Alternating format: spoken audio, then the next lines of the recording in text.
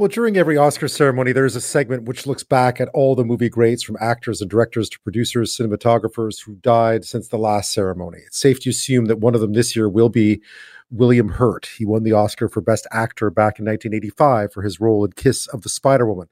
He'd be nominated again in 86 for Children of a Lesser God and in 87 for Broadcast News. He was considered one of the premier actors of his time. He passed away on March 12th at the age of 71. And while in the days that followed, much was written about his career, my next guest was sitting down to write a very different and very difficult column for Variety magazine. Donna Kaz is a multi-genre writer and the author of Unmasked, the memoirs of a guerrilla girl on tour, which covers her relationship with the late Hurt beginning in the late 1970s, an abusive relationship, and her path to becoming an activist fighting domestic violence. This is not a story about an actor. This is a story about a woman who survived and overcame abuse and found the courage to tell her story. Donna Kaz joins me from Long Island in New York. Thank you for being here tonight. Thank you. It's good to be here. I wanted to talk a bit about Guerrilla Girls because for listeners who don't know who they were a theater troupe composed of women who talked about many issues facing women in the arts, but they wore masks. And there was a reason why they wore masks or continue to wear masks. And what was that? And why was it important to hide your identity to deliver these messages?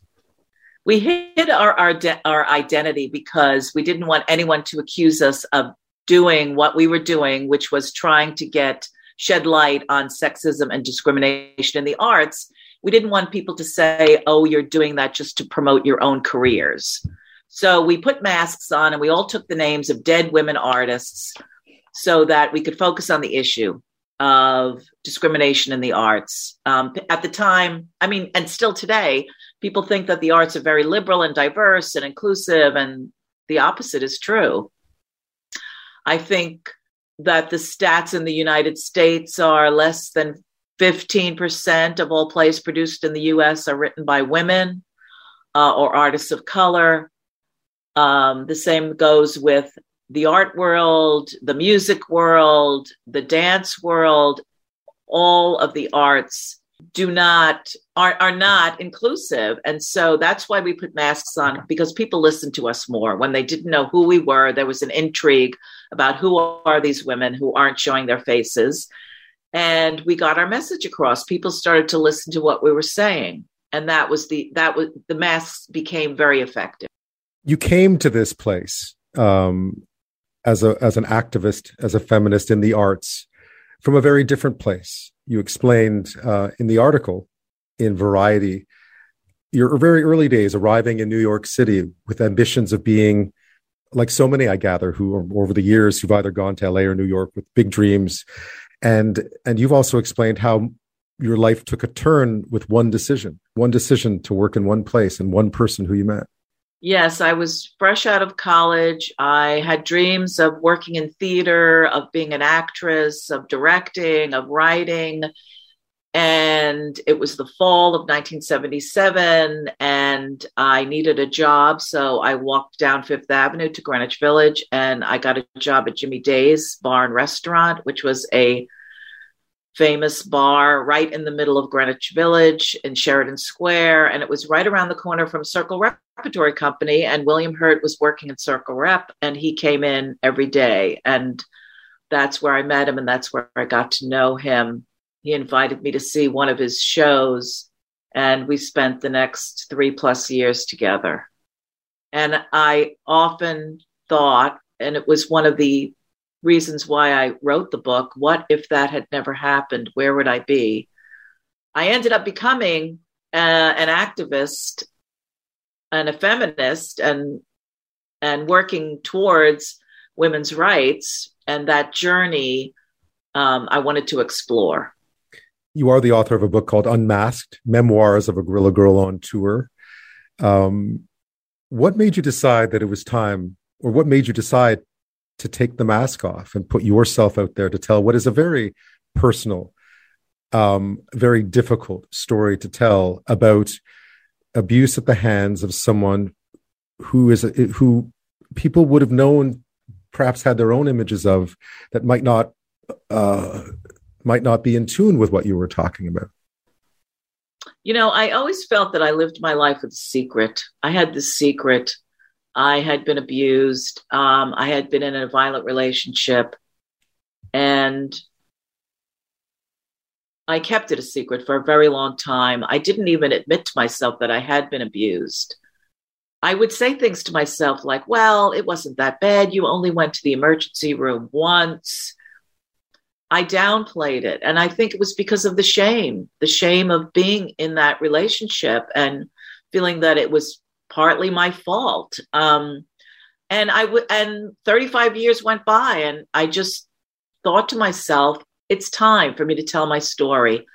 It's time for me to let it out. I was at a point in my life where my mother had just died. I was feeling that I had something to say and I needed to get it out. And so I went on this journey of writing a braided story, which was my relationship with William Hurt and how I became a guerrilla girl and a guerrilla girl on tour, a feminist activist, and how those things collided and how one led to the other.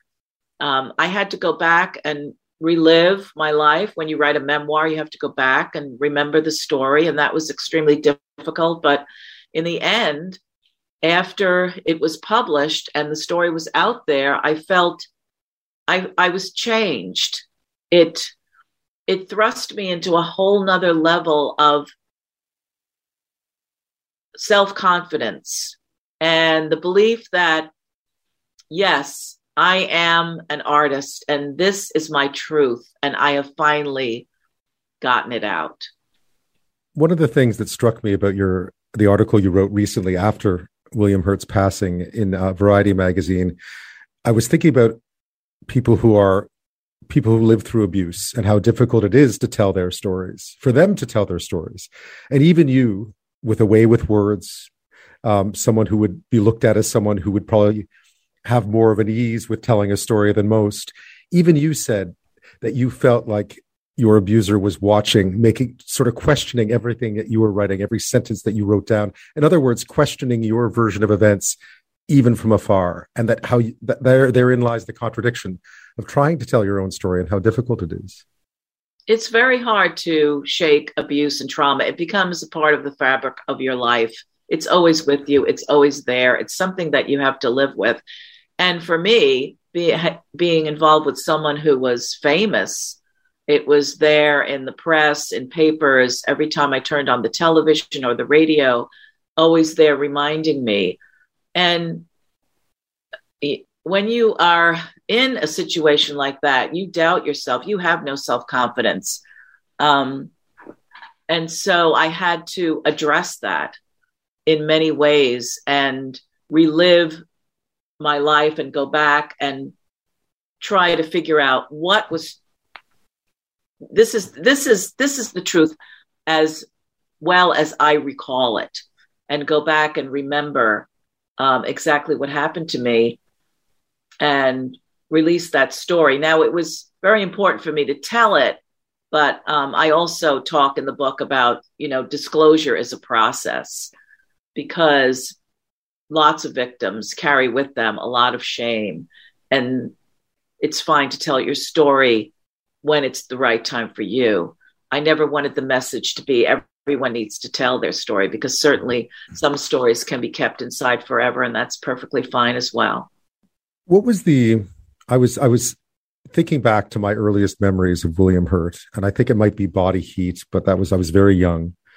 I think it was Kiss of the Spider Woman. And there was a contradiction there, because my memory of the man was playing this incredibly sensitive, caring character. And somehow that's the image I carried through life, really, without ever really questioning it or thinking about it. Did you find there was any pushback from people who would say, well, whose image of him was completely built by what they had seen on screen? And here you were telling this very different truth from yes, I mean, yes, absolutely. William Hurt fans, probably have a very hard time with my book. I'm not doubting his art. He was a wonderful actor.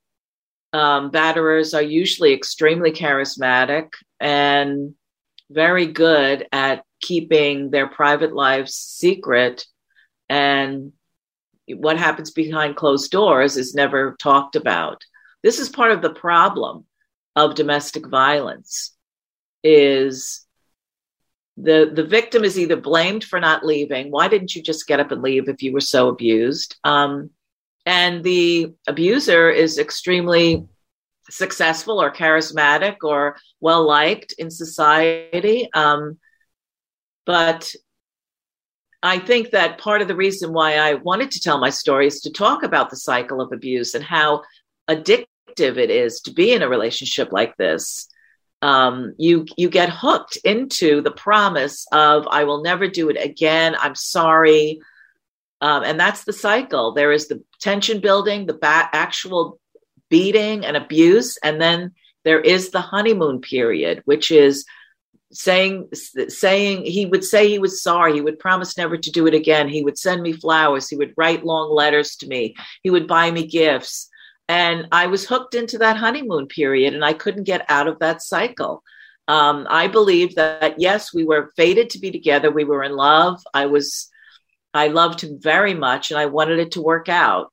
And I think that's what happens. And people don't realize that it's very hard to unattach yourself from something like that. I'm speaking with Donna Kaz, a multi-genre writer, and Guerrilla Girl Afra Ben. Guerrilla Girls is a feminist activist theater troupe. Donna is also the author of Unmasked, Memoirs of a Guerrilla Girl on Tour, which covers her relationship with the late William Hurt and her path to becoming an activist fighting domestic violence. She's also just written an article for Variety about the abuse she suffered at the hands of William Hurt and the lasting effects of that. After this, we'll talk a bit more about the motivation behind the article in Variety, what needed to be said, and why that message is still so important to Donna. We'll be right back. I'm back with Donna Kaz, multi-genre writer and author of Unmasked, Memoirs of a Guerrilla Girl on Tour, which covers her relationship, an abusive relationship with the late William Hurt, and her path through that to becoming an activist fighting domestic violence, as well as an article she's just written for Variety magazine about his passing and the impact and why she felt it was time to share the story again. I was saying, Donna, that reading through some of the imagery that you bring up in that article, I was saying halfway through, I forgot I was reading about William Hurt. I felt like I could have been reading a lot of different people's stories from over the years. One of the things that was this idea that I think those of us who haven't lived through a similar situation don't fully understand is how it lives with you, how it sits with you. And you bring that up very poignantly in the article about how it was always in the back of your mind somewhere and how hard it is to shake that.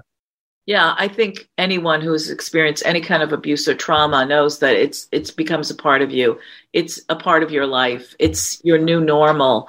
You never forget it. You never let it go. You heal and you move on. And one way I moved on was by writing about it and telling my story and believing that my narrative had weight and was important in the world.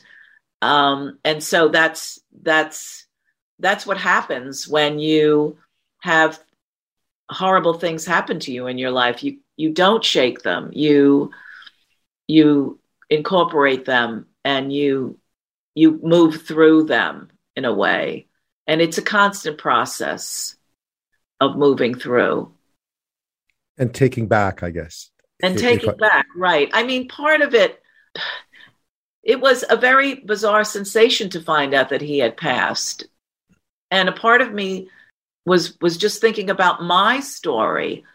Everyone was writing about his story, his successes, his art, his truth, which is fine. But I also have a story to tell that I feel is important. There was never, I gather, any acknowledgement on his behalf of either what you were of the story you were sharing, the truth you were sharing, or the impact that it had on someone that, clearly the two of you were in love and for a time, and the idea that would never be recognized. Will that be haunting at all, or are you fine with that? Well, I have to be fine, I Mm. suppose, but there always was a dream of some sort of peace. I'm a person who likes to have balance and evenness in my life, and that will never be, and that is sort of bizarre. But I I wrote this book 10 months before the Me Too movement exploded. It had always been in existence, but before it exploded onto the scene. And so when I wrote my book, I had to have lawyers vet my story. I had to protect myself. It was a little, not a little, it was a lot scary because I could have been putting myself into a situation where I would get a lot of anger directed at me. People would accuse me of not telling the truth or doing this for nefarious reasons. And that was very stressful for me. But it was important for me to tell it. And I never heard from him about it. I had a sneaky suspicion that he had read it because I bolted upright out of bed one night thinking that he had just finished it.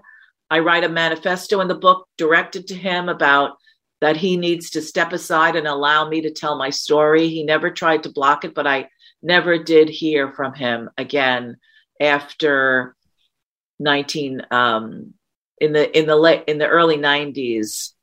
I was volunteering for LA Commission on Assaults Against Women, which is now an organization called Peace Over Violence, and they needed someone to speak when Nicole Brown Simpson was murdered, about being involved with a famous person who abused them. And so I went on the air. And at that point, I thought I would never hear from him again. And I didn't. But he never responded to the book. I don't know what he thought about it.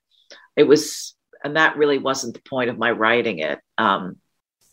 So he's no longer here. And it was just a very odd and weird sensation when I found out that he passed. It was a release, but also it brought back memories. It brought back anger. It brought back sort of a strength in me to continue to try to not be silenced and to tell my part of the story. Donna Kaz, thank you so much for sharing your story with me and with my listeners tonight. Much appreciated. Thank you very much.